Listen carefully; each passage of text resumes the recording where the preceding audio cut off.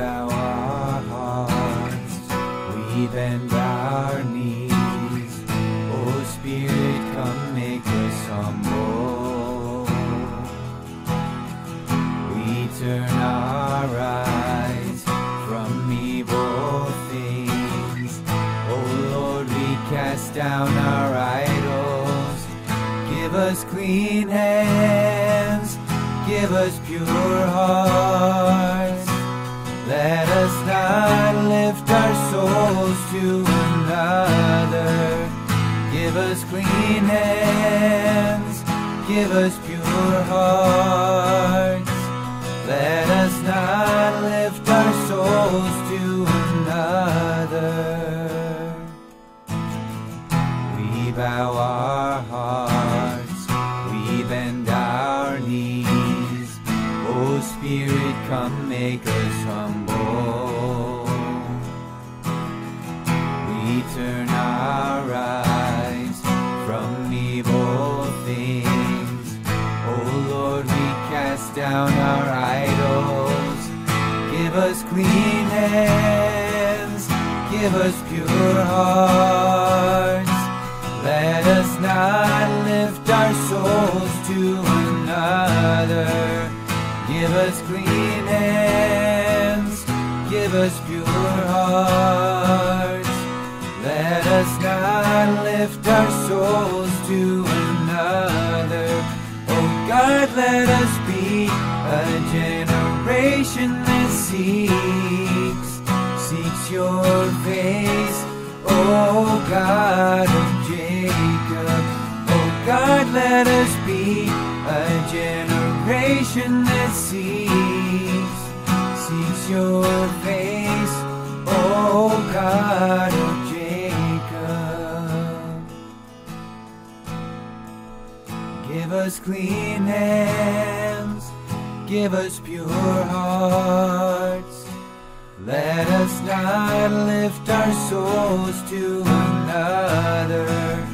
Give us clean hands, give us pure hearts.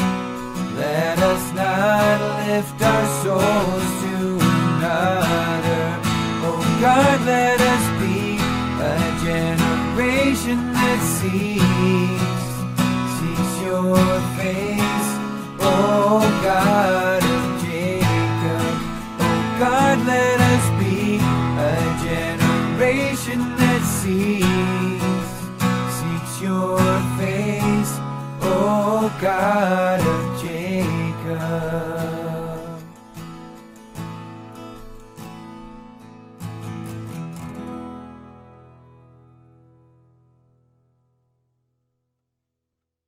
Hello, everybody, and welcome. Here we are on Friday already, ready to celebrate the second Sunday of Lent. But here we are, Friday of the first week of Lent. And one or more of these big issues that we deal with all the time that I think Lent is really, really all about for us. In the name of the Father, the Son, and the Holy Spirit. Amen. Let's ask God for mercy. Most especially, let's ask him for mercy for our anger. Lord Jesus, you call us to a life of reconciliation. Lord, have mercy. Lord Jesus, you call us to a life of peace. Christ, have mercy. Lord Jesus, you call us to a life of understanding and dialogue. Lord, have mercy. And may Almighty God have mercy on us. Forgive us our sins and bring us to everlasting life. Amen. Let us pray. Grant that your faithful, Lord, we pray, may be so conformed to the Paschal observances that the bodily discipline now solemnly begun may bear fruit in the souls of everyone. Through our Lord Jesus Christ, your Son, who lives and reigns with you in the unity of the Holy Spirit, God, forever and ever. Amen. A reading from the book of the prophet Ezekiel. Thus says the Lord God, if the wicked man turns away from all the sins he committed, if he keeps all my statutes and does what is right and just, he shall surely live, he shall not die. None of the crimes he committed shall be remembered against him. He shall live because of the virtue he has practiced. Do I indeed derive any pleasure from the death of the wicked, says the Lord God? Do I not rather rejoice when he turns from his evil way that he may live? And if the virtuous man turns from the path of virtue to do evil, the same kind of abominable things that the wicked man does, can he do this and still live? None of his virtuous deeds shall be remembered, because he has broken faith and committed sin. Because of this, he shall die. You say, the Lord's way is not fair. Hear now, house of Israel. Is it my way that is unfair, or rather are not your ways unfair? When someone virtuous turns away from virtue to commit iniquity and dies, it is because of the iniquity he committed that he must die. But if the wicked, turning from the wickedness he has committed, does what is right and just, he shall preserve his life. Since he has turned away from all the sins that he committed, he shall surely live, he shall not die. The word of the Lord. With the Lord there is mercy and full redemption. With the Lord there is mercy and full redemption.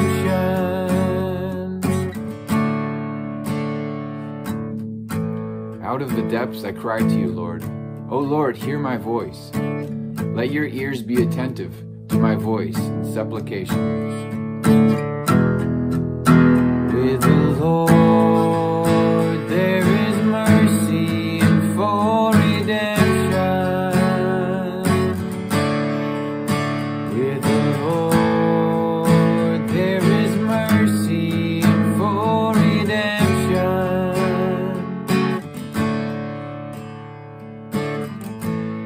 If you, O Lord, mark iniquities, Lord, who can stand?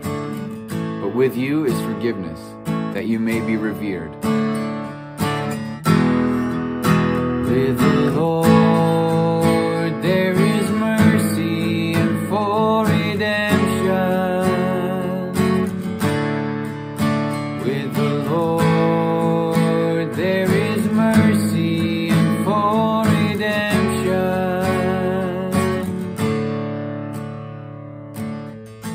I trust in the Lord.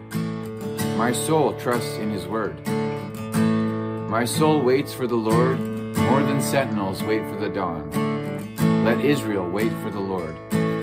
For with the Lord there is kindness, and with him is plenteous redemption, and he will redeem Israel from all their iniquities. With the Lord there is mercy and full redemption.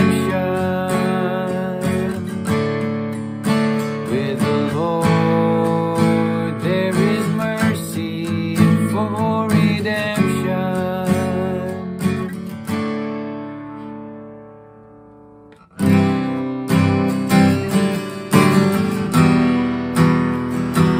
Praise to you, Lord Jesus Christ, King of endless glory. Praise to you, Lord Jesus Christ, King of endless glory. Cast away from yourself all your pride. Make a new spirit and a new heart. Praise to you, Lord Jesus Christ, King of endless glory.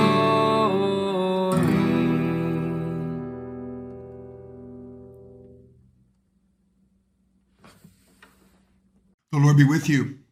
A reading from the Holy Gospel according to Matthew. Glory to you, O Lord. Jesus said to the disciples, I tell you, unless your righteousness surpasses that of the scribes and Pharisees, you will not enter the kingdom of heaven. That's a huge statement in itself. You have heard that it was said to your ancestors, you shall not kill. Whoever kills will be liable to judgment. But I say to you, whoever is angry with your brother will be liable to judgment. Whoever says to his brother, Raka, will be answerable to the Sanhedrin, and whoever says you fool will be liable to fiery Gehenna. Therefore, if you bring your gift to the altar and there recall that your brother has anything against you, leave your gift at the altar. Go first and be reconciled with your brother, and then come and offer your gift. Settle with your opponent quickly on the way to court. Otherwise, your opponent will hand you over to the judge will hand you over to the guard, and you'll be thrown into prison. Amen. I say to you, you will not be released until you have paid the last penny. The gospel of the Lord. Praise to you, Lord Jesus Christ. Just as an aside, I wonder if that last line is not a reference to a kind of purgatory for all of us. But anyway, here's a little story. Just as the traffic light turned green, all of a sudden, the motor in her car died. She tried to restart her car over and over and over again, but nothing worked. The guy behind her starts laying on the horn. He's telling her to get out of the way, but she tries over and over again and nothing happens. And so this guy behind her is so livid. He just lays on the horn and doesn't stop. It just blares out. And so she gets out of the car, walks back to this guy and says, I'd be glad to honk your horn if you'd be so kind as to start my car. Her cool, calm way of handling all that is remarkable. And I wish I handled explosive situations as well as all of that all the time, because I must confess, oftentimes maybe I don't. So today is about anger. How to deal with those explosive, difficult situations. How do we diffuse those situations too? How do I begin to diffuse those situations better myself? And one of the big problems is we make things worse by continuing the anger of the situation. A boss yells at his executive. The executive goes and yells at his secretary.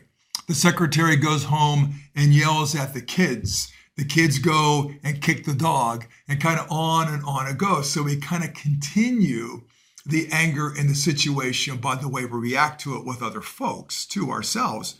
And so here's what Jesus has to say about all this. Number one, I want you to imagine for a moment going back to if you realize there's something that needs to be reconciled with your brother, go and reconcile with him first and come back and offer your gift. I want you to imagine for a moment that you live in Nazareth and you're in Jerusalem. All of a sudden you realize, oh, I got something against my brother. And you go all the way back to Nazareth and you're walking like 60 some miles, Go back there, reconcile with your brother first.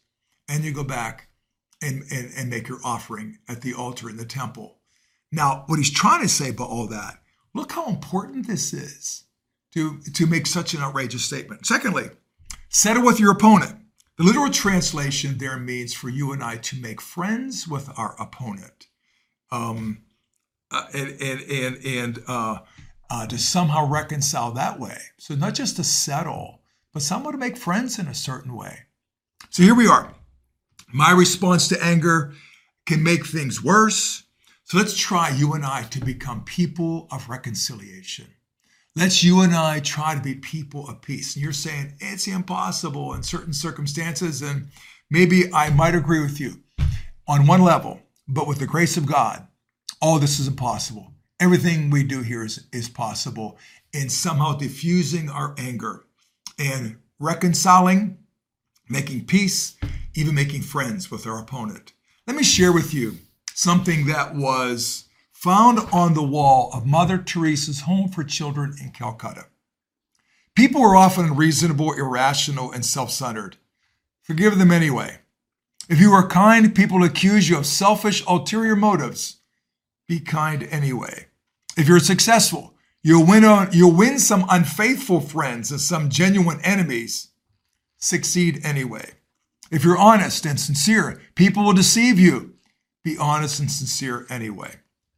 What you spend years creating, others will destroy overnight. Create anyway. If you find serenity and happiness, some may be jealous. Be happy anyway. The good you do today will often be forgotten. Do good today anyway. Give the best you have, and it will never be enough. Give the best you have anyway. In the final analysis, it's between you and God. It was never between you and them anyway. God bless you, folks. Here's my question for today. This Lent, how can we improve on those situations that make us angry and explosive? Thanks for joining me and looking forward to seeing you this weekend. Bye-bye now.